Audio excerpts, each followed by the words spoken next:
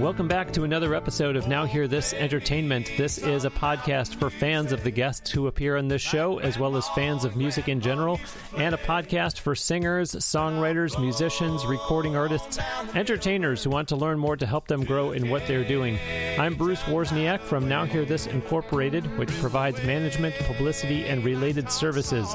If I can help you with your music career, whether that's becoming a client or simply doing a private one-on-one online video consultation, do get in touch. I've been helping artists from around the U.S. for over 18 years now and would love to help you as well. Just write to me via the email address podcast@nhte.net. If you're a fan, thanks so much for listening, and make sure that you are signed up for the weekly email newsletter. You can gain access to that by putting your email address in the sign-up box on the show website, nhte.net.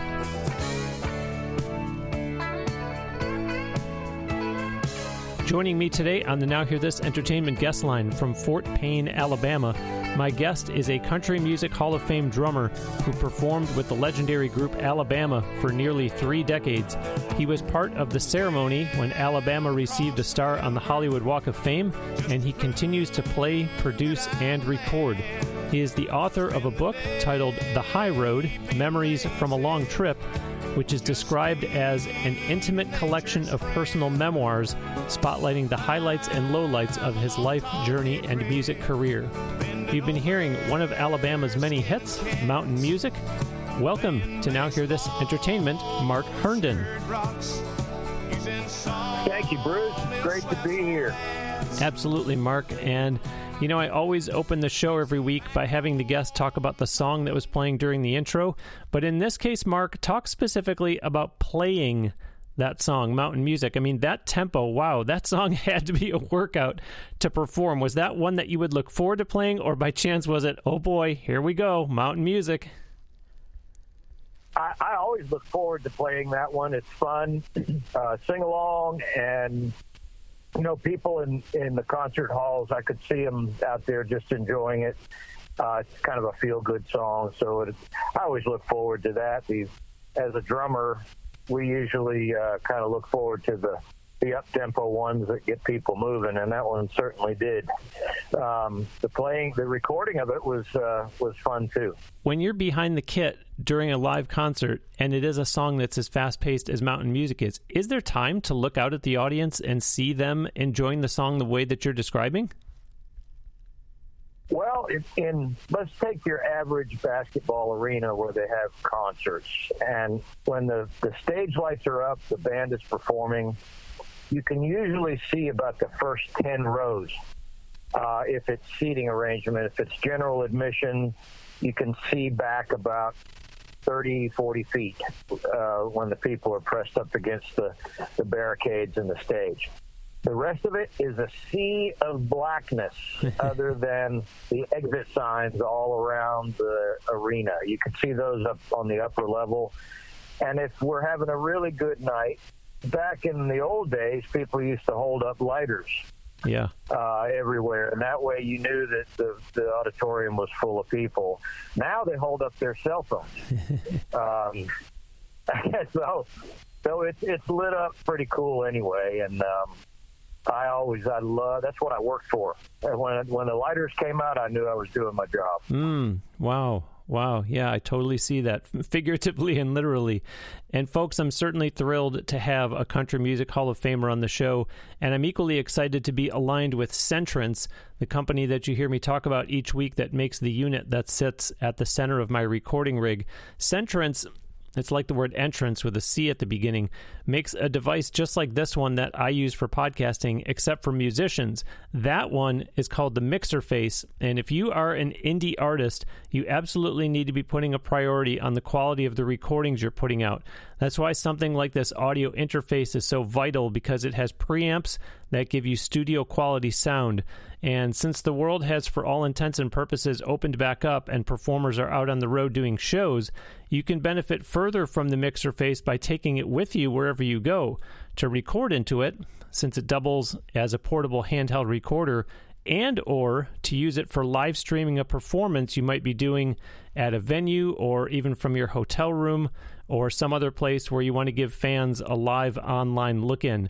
Here is how you can learn more about this great unit and get a special offer that they're making available to my audience.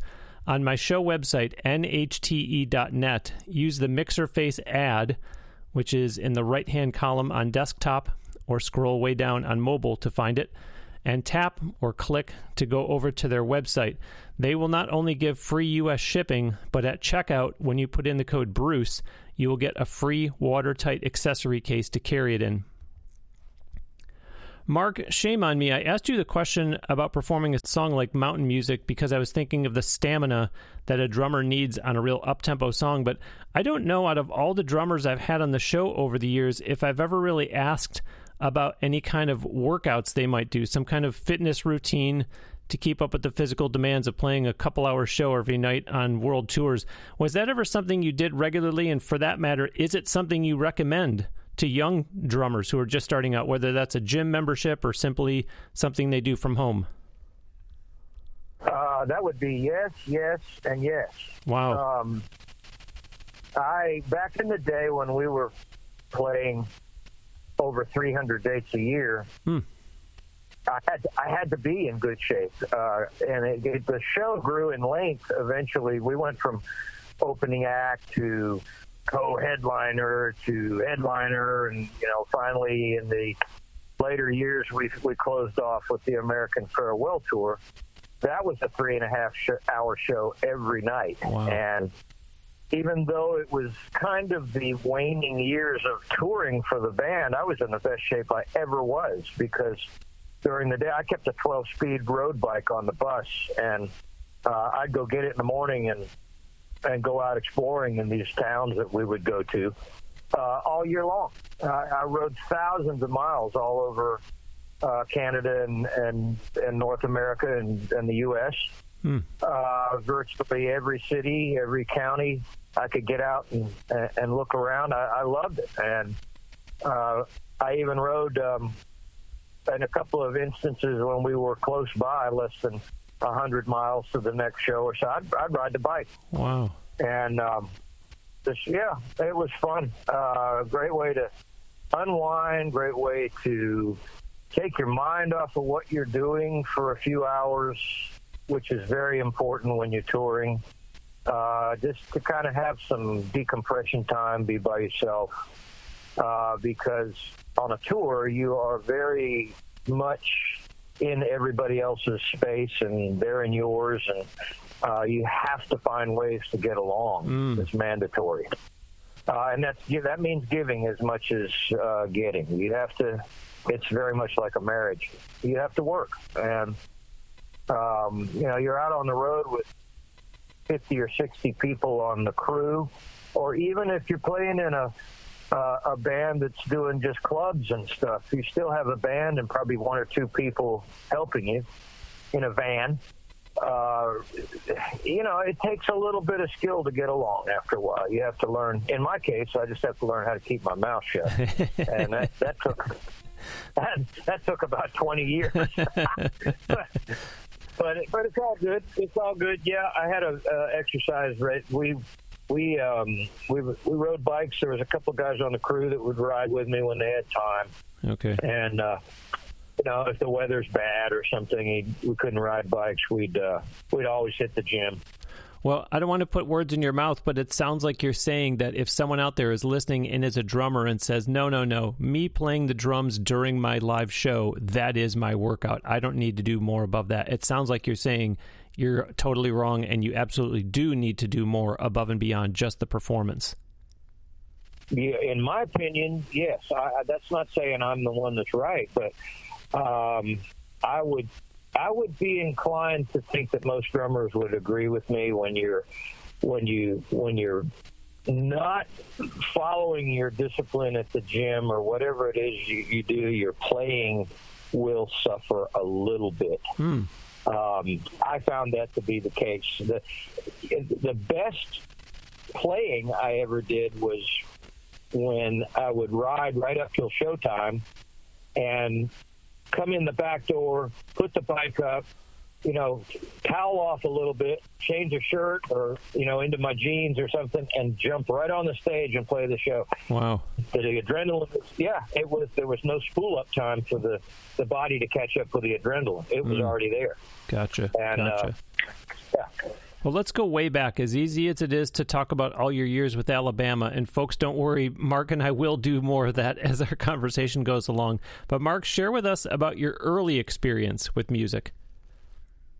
Oh, my goodness. How far back would you like me to go? Well, was this a case of, mom and dad were musicians and that's how I got into it? Or did you just find music on your own and say, this is something I want to pursue? That's a two-part answer. The first part is yes. My mother was a musician. My grandmother was an accomplished musician. She played for the New York Philharmonic for many, many years as a pianist. Wow. And her daughter, my mother, took it up and became quite good herself. The two of them would spend hours in the house playing on a baby grand they had in the den in there. So naturally, little Mark was going to learn how to play piano. Little Mark did not want to do piano because in those days, and this is no offense to keyboard players, the kind of kids I ran around with, they thought piano lessons was for sissies. And, that would usually cause a little dust up between me and them, and I didn't like that a whole lot. But nonetheless, I gave it a good try. I tell a funny story in my book about my instructor. They got me lessons with a guy in a town about 30 miles away. He was terrifying. I mean, terrifying. He was from Russia. Any connotation you can gin up about Ivan the Terrible, that was my piano instructor, and I was terrified of the guy. The story, you'll have to, if you read the book, you can get the whole story. Okay. But anyway, to make a long story endless, I didn't stick with piano, and I dropped music for a long time until I was in my teens. Wow. And I found out I wasn't very talented in the athletic department, and the only way to get girls to look at you was either you were, on the football team or you were a musician in a band. So I took the latter option, and I had a good friend that was a drummer in high school. And, they were always, the girls were always leaning against the stage and always, fawning over them and breaks and things like that. So I thought, hey, that's kind of cool. And, I don't have to break my arms and legs on the football field. I was so little that they used me for the ball rather than gave me a position on the team. I didn't like that. So I took up, like my friend inspired me to take up some drums, and I found out that I could kind of play a little groove right off the bat, and it came natural. Wow. And I got real excited about it. Wow. Yeah, I started getting excited about it and started getting into it. I went to a couple of concerts, and oh man, did I have the bug. And from that point on, all I ate, breathed, slept, and dreamed about was drums and getting in a band and making it to the big time, like everybody goes through. And, I followed the progression there, and lo and behold, I was one of the lucky ones. Wow. Well, I know that we're going to be making a huge jump here because there's probably something important that I'm going to leave out that feel free to pull it back in. But I want to fast forward ahead to, there have been some really terrific guests on this show who have or had very high-profile opportunities. Heck, as recently as 2 weeks ago, the guest was Bill Champlin, who performed for 28 years with Rock and Roll Hall of Fame band Chicago. And many times I like to ask guests like that how they got the opportunity in the first place. Mark, in your case, talk about joining Alabama. Well, it's kind of an anecdotal story in itself. You're a busy man. I don't want to take up your whole day, but I'll give you the abridged version of it.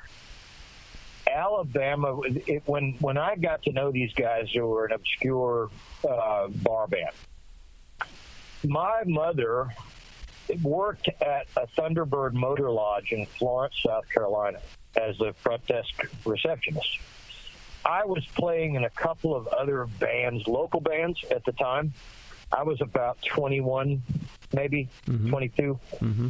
And, oh, yeah, man, I was the next rock star. And, I thought I was a big shot. And I was playing, like I said, I was playing a couple of local bands. But none of them were really going anywhere. My mother called me one day and she said, hey, there's a band in the lounge here. They're called the Alabama Band. She said they sound kind of different. They're more on the country side of things. You might want to give them a listen. And I said, why? I don't want to play no country music. And she says, well, they're looking for a drummer, and they kind of, their guy gave notice, and I kind of heard they were looking for a drummer. I said, okay, I'll come check them out. Wow. So she was cool about it, and she didn't go running to him and say, my little boy plays drums, and he'd love to have a job with you guys. No, she was real cool about it. She didn't even let on that she was my mom. So she told me the room number one of the guys was in the band, and I called, and we set up an appointment for to come over and audition. So I show up, and while we're talking amongst ourselves, just like, hey, what kind of music you like? What have you been doing? Are you playing in a band now? That musicians always kind of get together that way, especially if they're out looking for a gig. Mm-hmm. And while we're talking, the phone rings, and Randy Owen, the lead singer, answers the phone. We're all in the room now. All four of us are in the room. We're shooting the breeze, feeling each other out. We're about to go down and jam a little bit, right? Mm-hmm. So the phone rings, and the conversation that I hear goes like this. Hello? Yes, this is he. Yes. Oh. What? Oh. We could probably have it out of there by 5. Oh, okay. All right. Well, we'll be down. Give us a few minutes. We'll be down and start getting it out of there. All right. Thank you, sir. Well, I kind of gathered what was going on, and it wasn't good. They had gotten fired from the gig. Wow. So here I am for an audition, and the band gets fired. What happened was that they were playing in a lounge. Now, let me put you in the time slot here. This is 1978. Okay. The height of the disco era. Mm-hmm. The silk shirts and the leisure suits and the staying alive. They played country and southern rock. They brought in a lot of beer drinkers and that type of crowd, but they didn't bring in the silk shirts. The silk shirts spend more money for mixed drinks and liquor than they do for beer. Wow. The bar manager loved the band, but she said, you guys are not making the money that I need to show, and I've got to get somebody in here that pulls in the disco crowd. This is in the days before DJs, see. It wasn't a quick fix with just getting a DJ in there, and no, you had to have a band. Okay. So, Randy hung up the phone and said, man, I'm so sorry. This is one of these things. Explained it, what was happening. And I was like, okay, well, I understand. Here's my number. Call, say if something ever breaks, maybe we can get together again someday. So flash forward about 6 months, and I'm in Augusta, Georgia, rehearsing with another band in a trailer, in a house trailer, in a trailer park. Uh-huh. The band had a couple of good players in it. We were trying to be a rock and roll club band. And the problem there was that the lead singer's wife also had to be in the band, and she couldn't carry a tune in a wet paper sack. So we had a falling out about that, and I decided that I wasn't going to be hanging around Augusta much longer, and I took my drums and packed them in my old 1969 Pinto with no floor on the driver's side, and was just about to pull out the driveway when the screen door opened, and the guy whose band it was hollered out at me and said, "Hey, there's some guy on the phone in here for you. His name is Randy, and he's calling from Myrtle Beach. You know anybody like that?" I said, "Yeah, hold on a second." So I went in there, and I took the phone, and I said, "This is Mark." He said, "Hey, Mark, this is Randy. You remember talking to us about drumming for us back, last winter in Florence, South Carolina?" I said, "Oh, yeah. How's it going? Blah, blah, blah."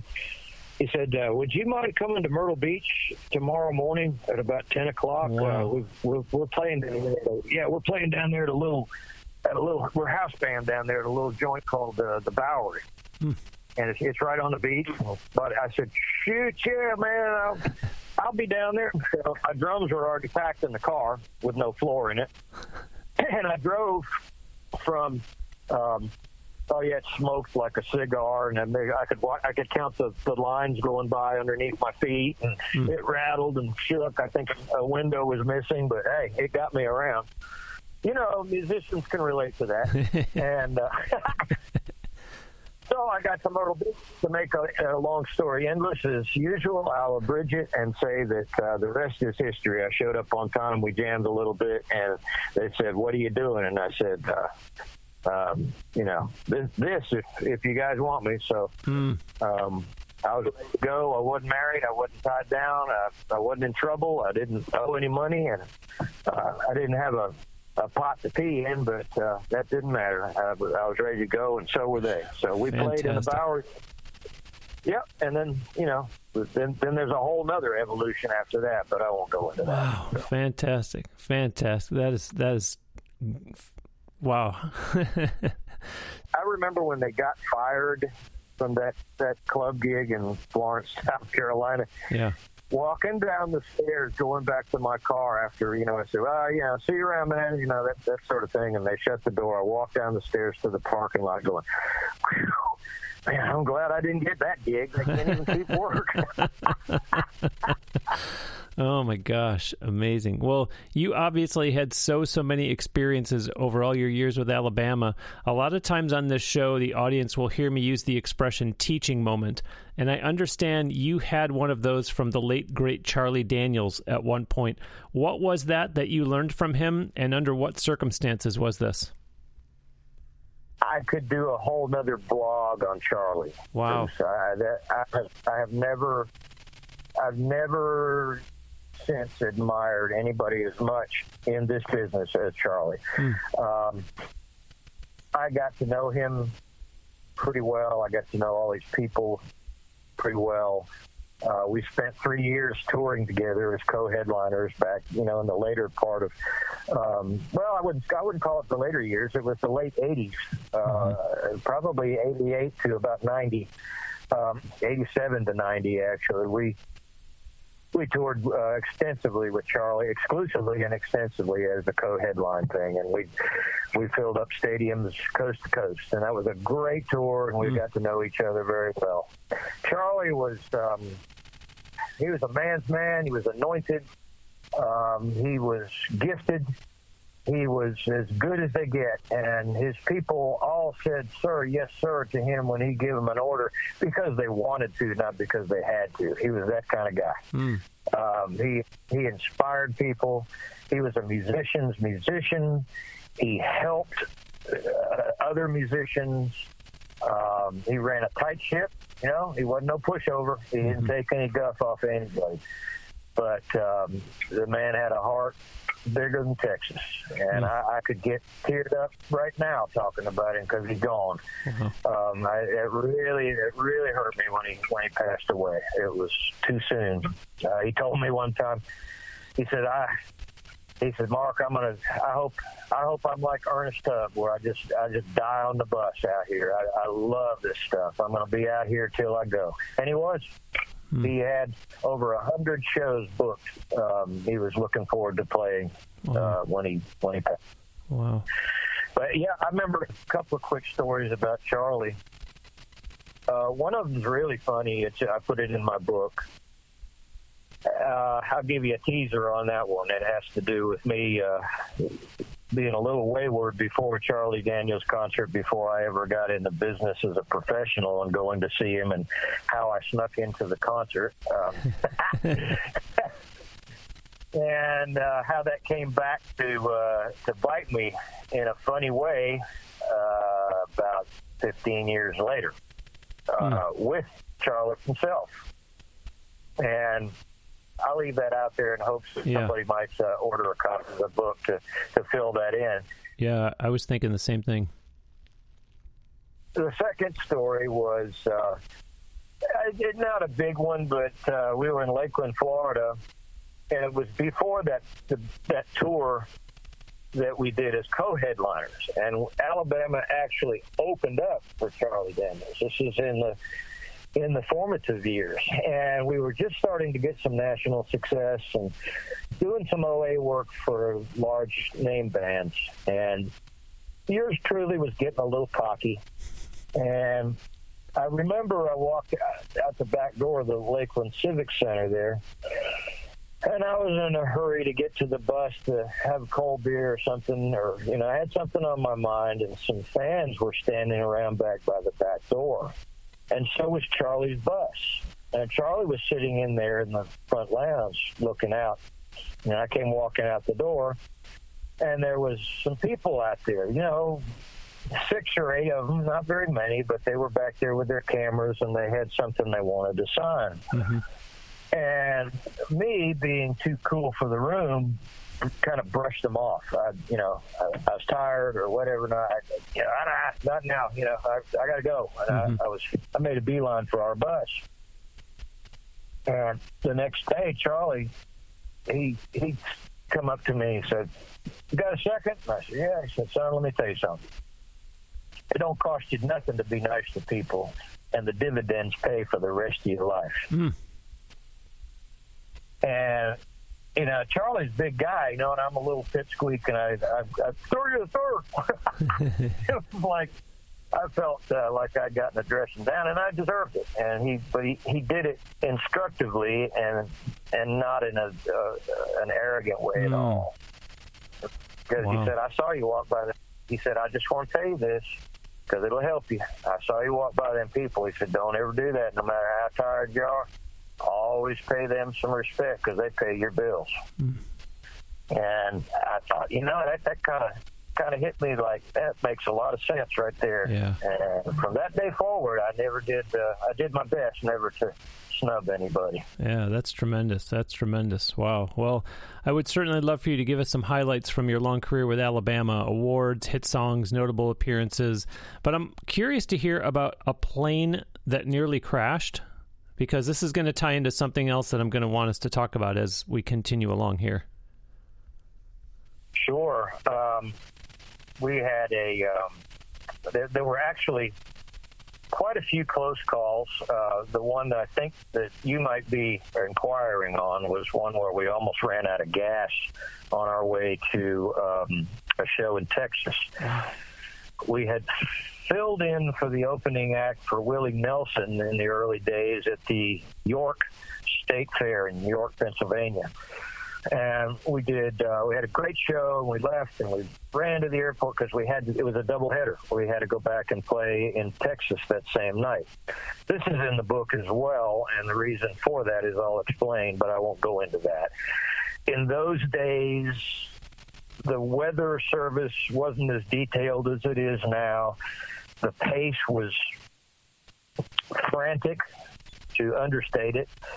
People they didn't have information and technology at their fingertips the way they do now. Sure. As far as aviation professionals didn't have a way to digitally look at what's going on with the weather. And we took off into a horrendous headwind, and apparently the pilots were not aware of it. Like I said, technology was not as it is today, where everything is instantaneous. And we found ourselves out over the boonies at altitude with not enough gas to get to the destination. And we had a deadline to meet. They did have flight phones in those days where the pilots could call a fixed base operator, and they could relay a call to the promoter. And that was going on while we were winging our way towards Texas. And the promoter was saying, you got to get here, you got to get here. These people are getting restless. You know, they're wanting their money back. They're starting to throw stuff. And so there was that pressure. And we were playing at Tyler, Texas, at the college there. And we didn't have time to stop for fuel. I don't think there was anywhere to stop for fuel. Let me tell you, it was almost Leonard Skinner Part 2. We got there, and the weather was foggy at the airport, and we had to go around. We came in for a landing and got down to as low as they could go, and I heard the engines throttle up and around, and the gear came up, and around the patch we went. And they tried it one more time. Thankfully, we got in the second time. But when we were taxiing, they stopped, they pulled off the end of the runway, had taxied back to the terminal. On our taxi back, the engine shut down. It ran out of gas. Wow. Was this a commercial flight or private? It's private. It was a charter jet. Man, oh man. And it's amazing that when you started that story, you said, well, there were a few times, but I think the one you're referring to. So the fact that you encountered some harrowing flight stories more than once is in and of itself eyebrow raising, but that's amazing. And folks, you're going to hear us talking about Mark and his book. And as you're hearing, some of these stories that he's teasing are in that. I do want to reset here in that I am joined today on the Now Hear This Entertainment guest line from Fort Payne, Alabama, by drummer and producer Mark Herndon. Visit his official website at markherndon.com. I will put a link to it on the show page for this episode at NHTE.net. Once you land on his website, you will see a link for Mark on Facebook, although do also find him on Twitter and Instagram as well. He is at the Mark Herndon on both of those. His book, which we will be talking about, is called The High Road, Memories from a Long Trip, and you will see the opportunity to purchase that on markherndon.com as well. I'm always talking about the work that I do with music clients, but if you or someone you know wants help with podcasting, I have been doing quite a bit of that for some time now. I had actually even posted an article about this on the website. Beginner, intermediate, advanced, whatever level you're at, take advantage of my having been podcasting every week for more than 8 years now. I do private one-on-one online video consultations with people from all over, helping them with their podcast journey. Email me through podcast@nhte.net, and let's book time to get online together and talk about the show that you're doing or would like to do. Mark, before we move on to other topics, a lot of fans always wonder why a musician leaves a well-known band. So in your case, why and how did you leave Alabama? Oh, that is a many-faceted subject right there. I'd have to answer that by saying I left Alabama not by my choice. At the time, we were all very burnt out, so a hiatus might have been a better answer than what transpired. As in most cases, in most bands, there was a dispute about the almighty dollar. And I have to be careful what I say because it went to litigation. Okay. And the settlement details are confidential. Sure. But it did finally settle, and it didn't end in a good way. And that, unfortunately, hurt the legacy of Alabama, in my opinion. And in many, many, many thousands of those people have shared their sentiment with me. And I feel bad for them. it's too bad that the legacy was damaged the way it was. In my opinion, there could have been a lot more constructive way to solve a relatively insignificant issue. But in the case of this band, some of the remora fish that hang on to principal members for the sole purpose of stirring up trouble, in the case of these people, that's kind of what happened. It's usually always the middlemen, and I think, given the chance, the band probably could have worked it out. But so much dust was stirred up by some other people that it wound up going to court, and didn't like I said earlier, it just didn't end well for me especially. Yeah. They have continued on, from what I understand. I don't keep up with them anymore, but they've continued on with other musicians. But, okay. And then, of course, one of the members is very sick now, so he's unable to tour. Well, this does in some ways segue a little bit into what I wanted to get into next as we shift gears here. Earlier on, I had asked you to share stories about when you were with Alabama, and I specifically asked for you to talk about the plane that we heard you talk about that practically was running out of gas. And working to set up our interview today, the rep that I was dealing with on your behalf had told me that scheduling-wise, you would only be available to do this interview every other week because on the other weeks, you fly. So share with the audience about your career as a private pilot. I do. Let me just say this, that you would be amazed at the amount of people, especially drummers, that are interested in aviation that are also professional musicians, and vice versa. I've been in professional aviation now for a number of years, and a lot of those guys are frustrated musicians. Wow! So I'm so blessed in the respect that I got to do two things that I love to do. And how many people are that lucky? I don't know why, but I'm a very, very blessed and lucky person. Flying for me started when I was about 10. I fell in love with it because my dad was a Marine Corps aviator, a naval aviator. He was a Marine.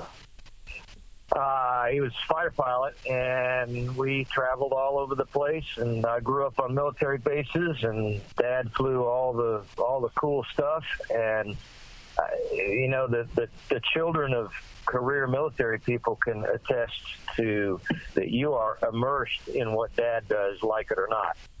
It's larger than life when you grow up in that. And I wanted to grow up and be like that. And I wanted to grow up and fly jets for the Navy. And that was my first aspiration. From the time I was 10 years old, I used to just drool at these planes overhead all the time. It was like a kid growing up next to a racetrack. You want to grow up and be a race car driver. Well, it's the same thing when you got jets overhead all the time. I mean, that's all you can think about. So from then until the time I got the music bug, I wanted to be a pilot.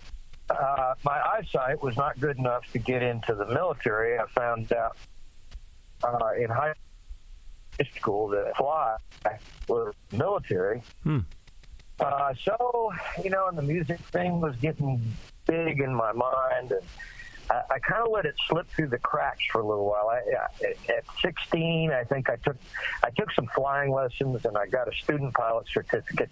And I had just enough fun to scare myself a couple of times, and then the music bug came along, and I started focusing on that, and I put it down for a few years.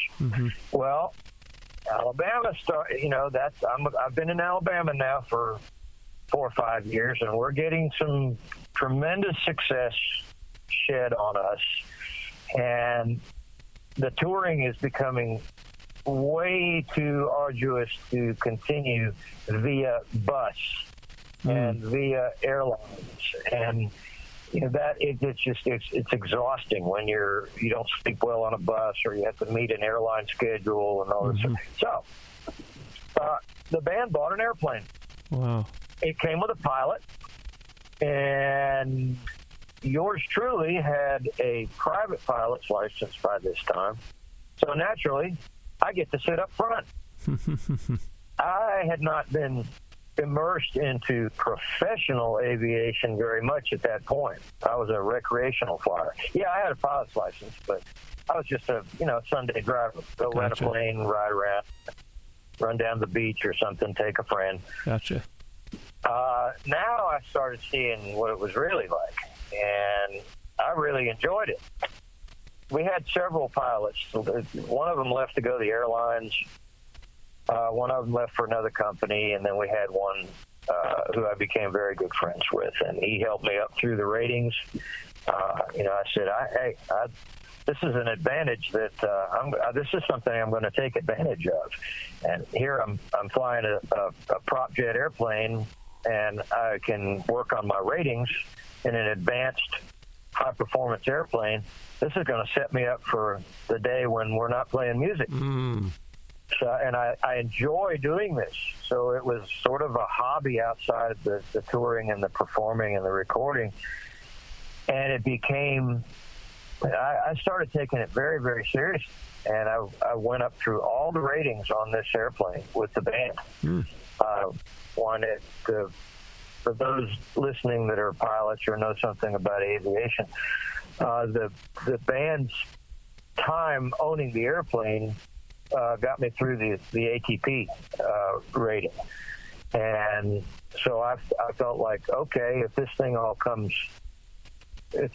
blows up for some reason, I've got something I can fall back on. Yeah. And it's a good thing, because when it ended, as I mentioned before, not really on great terms for yours truly, it ended quick. I see. And I needed to have something to do. And there was a civilian job right there in Fort Payne. I call it civilian. It's outside the music business. It's a little more civilized than what we did, but it was right there. And I went to work flying for a local company and started getting my feet wet as solely a professional aviator. Outstanding. And now and through that evolution, these days I'm flying for an airline now, a private charter airline. Wow. One of the biggest in the world. Wow. So and it's cool. a great gig. So cool. Well, at the end of today's show, we're going to play a song of hers that you play on, but you are married to country gospel singer Leah Seawright. When and how did the two of you meet? When did you get married? And what's it like to be a husband to her, but also a music collaborator with her? Let's see. I'm all of the above, but I just work here. As most husbands can attest to that. Mama's the boss. But no, she's my dream girl. And we met. We were both in other relationships that we'll just call them loveless. And we became friends for years. We worked on a couple of projects. We played in a band together. We did promotional work together, and the friendship, as it often does, the friendship developed to the next level, and we were free of our other obligations and started a relationship which led to a marriage, and we've been blissfully happy ever since. I could go on about her all day, but the people's eyes would be rolling. They'd be saying, "Get a room." Get a room. And I say, "Hey, we did." But it's all good, man. She, if I wasn't her husband, I'd be her fan too, because she's got what it takes. She's got the full package. She's smart business-wise, anointed singer, and heart of gold. She'll take care of everybody else in the band before she eats, before she gets any money. She always makes sure everybody else is taken care of. She's kind of like Charlie Daniels reincarnated. Yeah, she's awesome. And of course, I'm prejudiced, but I know we know a lot of the same people, and they would tell you the same thing. She's a very, very special human being, and we don't have we're not affiliated with a label right now. We've been there, done that, but I say it to any label out there or any agency or what, she is a turnkey acquisition. She's not a diva. There's no drugs. There's no drama. She rocks. And I don't know. If you haven't, I'll send you an EPK if you'd like to listen to her. Yeah, absolutely. But I think that's also going to speak to the next question I was going to ask you, which is I would love to hear you talk about, away from being a pilot, what you are doing these days music-wise in terms of playing some post-COVID gigs, new music, and so on. And I think you're going to tell me that it's all driven around Leah. Oh, it is. I've played for a few bands since Alabama. Nothing notable, weekend warrior type stuff. But Leah's performances are special because, I love her with all my soul as my wife and my friend. But I also admire her for her talent and her ability to perform under all sorts of pressure situations and deliver the goods. I'm very proud to be in her band if I was just nothing more than just the drummer. Mm-hmm. She sells herself. I don't have to really even give you this speech. There's something about, especially when she does some of her versions of some gospel songs. There's something that takes place that it's from her anointing. It's a spell, a good spell that's cast. It's an energy field. It goes right to the heart, and it's the highlight of our show. And we cover stuff. We cover everything from traditional country numbers to some out and out, rock and roll. Charlie Daniels would be proud of our version of Long Haired Country Boy because we infuse Led Zeppelin into the arrangement. And and it's he would be proud of that if I know he can. He is proud of it because I know Charlie. He's probably listening, but we cover all. We make cover tunes our own when we do them, but her original stuff, we do about 4 in the set, and it takes on a whole new vibe. Everything does. The band feels it. The crowd feels it. We played just the other night. We were at Milton, Florida, the Mardi Gras down there, and we got a pretty high energy rocking show. And the song that really got people they got their cell phones out on this one was a gospel song. She does a real bluesy, it's like it's black blues the way she does it.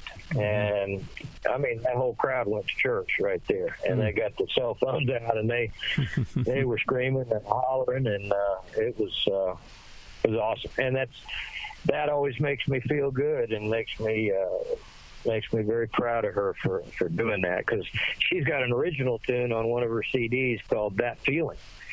And when I first came to play in her band, before I knew her very well, I asked her one night, I said, you think we're doing that song? And we were playing a rowdy club somewhere. And I asked her, I said, you think that would be cool it's a gospel song. You don't know it at first. It's a song about a guy that gets saved through a long story. He was living hard, living wrong, and he comes to that through an unusual circumstance, and the song is about that. And it's sort of like a rock power ballad. But the subject matter in a bar, I was a little apprehensive of, and I told her, you think we need to be doing that here? And she said, listen, every place we play, there is somebody, even if it's one person, that probably needs to hear that. That's right. And she said, I'm always going to do something like that. So I was like, yes, ma'am. Fantastic. And folks, we're going to hear one of Leah's songs in just a couple minutes here. But before we get to that, I do want to make sure that we talk about your book, Mark. It's called The High Road, Memories from a Long Trip. It's published by Fresh Ink Group. What inspired you to write the book? How long did it take you? And what should the audience know about what they'll read in there other than what you've alluded to so far during our conversation? Well, like all these stories, they're a lot longer than what I'll go into today. Sure. A lot more of it is in the book itself, but I'm a big reader. That was another pastime of mine on the road. If I was, playing Joe Tourist, I had my nose in a book, and writing came naturally, I guess. I don't know. When I started, it flowed out of me like a dam had burst. There was an individual that said, hey, just write one story. Just start with one story that you remember. I don't care where it is. Just start. Sure enough, I started, and before long, I had a complete manuscript. Wow. And I got addicted to it. I would look forward to my nightly sessions at the keyboard because stuff that I had put away for years and stuff that I had not thought about for years came back in such clarity. I couldn't get it out. I can't type fast enough to get it out. I had to keep a little scratch pad next to the laptop to write keywords down. Wow. So I would remember the part of the story that was coming out of me that fast. Wow. So I could go back and edit my own, typing. Yeah. Or else I would have forgot to put that sentence in there or that paragraph in there. Just so my brain was on fire. Amazing.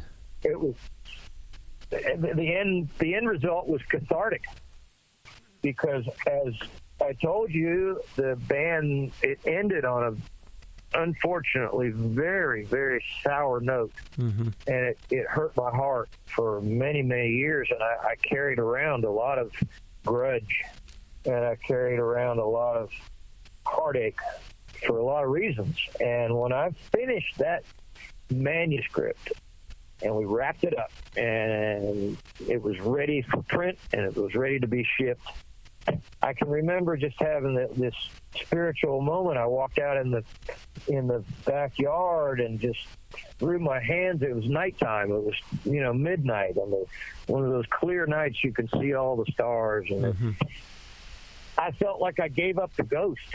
I walked out in the backyard and it was just like, hallelujah! Wow. It's all gone. Wow! And from that day forward, my health got better. My attitude got better. It was all good. Gosh. Well, it was like a mortal version of what Jesus said on the cross when he said, "It is finished." Fantastic. That was my personal moment. It was my personal "it is finished" moment. Fantastic. And it's been good ever since. And folks, again, I'll give you in just a minute here how you can order Mark's book, but we are going to close today with a song by your wife, Leah Seawright, a track called Mama Prayed. Before I let you go, Mark, and I play that song, share with the audience all about this song, if you would, please. Sure, real quick. She's her brother went through a hard time in his life. Brought the family a lot of concern. He went through a drug and alcohol addiction. Struggled with it for years. He had a hard life, and everybody gave up on him except their mother. And the mother did not have any real means to help him physically. Like most of us really can't help somebody that is struggling with addiction. You have to pray for an intervention, and they have to want to do it themselves. I know from becoming sober myself what you have to go through with that. And her brother struggled with the same thing and probably struggled harder than I did. And the mother never quit praying and walking in faith that he would get better. Wow. And, she was the intercessor or she commissioned the intercession. Let's just say that. And he's well and has been for 25 years and is alive today and a successful guy. But it was a long road to hope. But the good Lord came through in that case. And the song is all about giving praise where it needs to be given and showing how much a mother's love counts for a lot more than what we take for granted. Beautiful. About our mothers. Beautiful. So it's a great song, and it really is good lyrics. Awesome. Well, Mark, it's been fantastic having you on the show. Thank you so much. I appreciate it. I really enjoyed having you as a guest on Now Hear This Entertainment. Hey, send me a link to your sponsor because I was listening to your commercial, and that sounds like a machine that we could probably use in our music endeavors for recording. That sounds like a neat little gizmo there. Great, I sure will. But thank you, though. I'm glad that you had time to come on the show amidst all your hectic flying schedule. Oh, it's not that hectic. But, someday I'll get a real job. And folks, with that, I will wrap up another new episode of Now Hear This Entertainment. My sincere thanks to drummer and producer Mark Herndon. Do visit his official website at markherndon.com. Again, I will have a link to it from the show page for this episode at NHTE.net. Once you land on his website, look for the link to go engage with Mark through his official Facebook page. Remember that you can find him on Twitter and Instagram as well. He is at the Mark Herndon on both of those. Be sure to let Mark know that you heard him on Now Hear This Entertainment. His book that you heard him talking about is called The High Road, Memories from a Long Trip. You will see a link on markherndon.com to order that. As I mentioned earlier, in addition to this show and all the speaking that I do offer one-on-one help to podcasters, regardless of your location or your experience level. Beginner, intermediate, advanced. Take advantage of my more than 8 years doing this show every week by booking a private one-on-one online video consultation with me to get help with the show that you're doing or that you want to do. Simply write to me at podcast@nhte.net. And let's roll up our sleeves together to provide whatever help you need, just like the other folks that I've been helping with their podcasting journey. And that will do it for episode 421. Thanks ever so much for listening. I'll send you out today with the song from Leah Seawright. This is the one that Mark just talked about. It's called Mama Prayed. It's hard to remember what pulled the trigger. Yeah, I could blame that first beer, 'cause it led me to hard liquor. I made some bad choices, hell-bent on raising Cain. Oh, but I thank God Mama prayed. Mama prayed. I swear I heard her calling out my name. And Mama cried when she couldn't hold the pain inside. But Mama's faith never wavered, though the storm raged. I'm alive today, 'cause Mama prayed.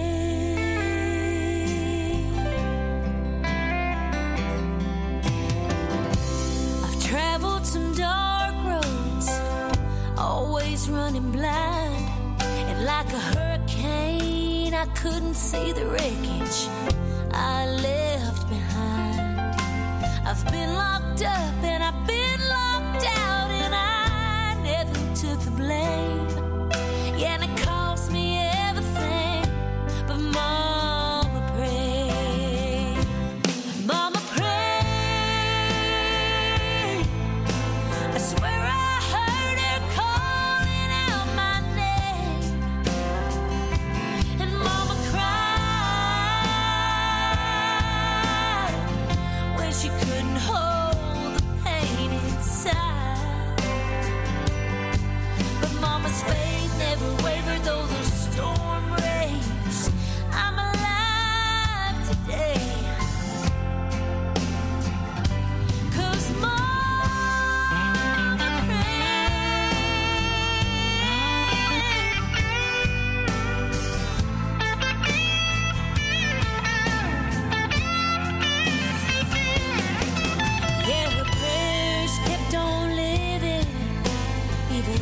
she was gone.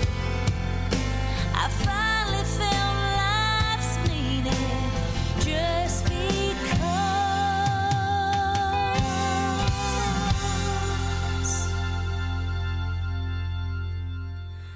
Mama prayed,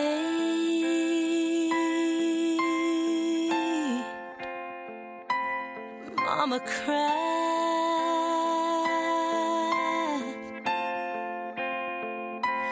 Mama prayed,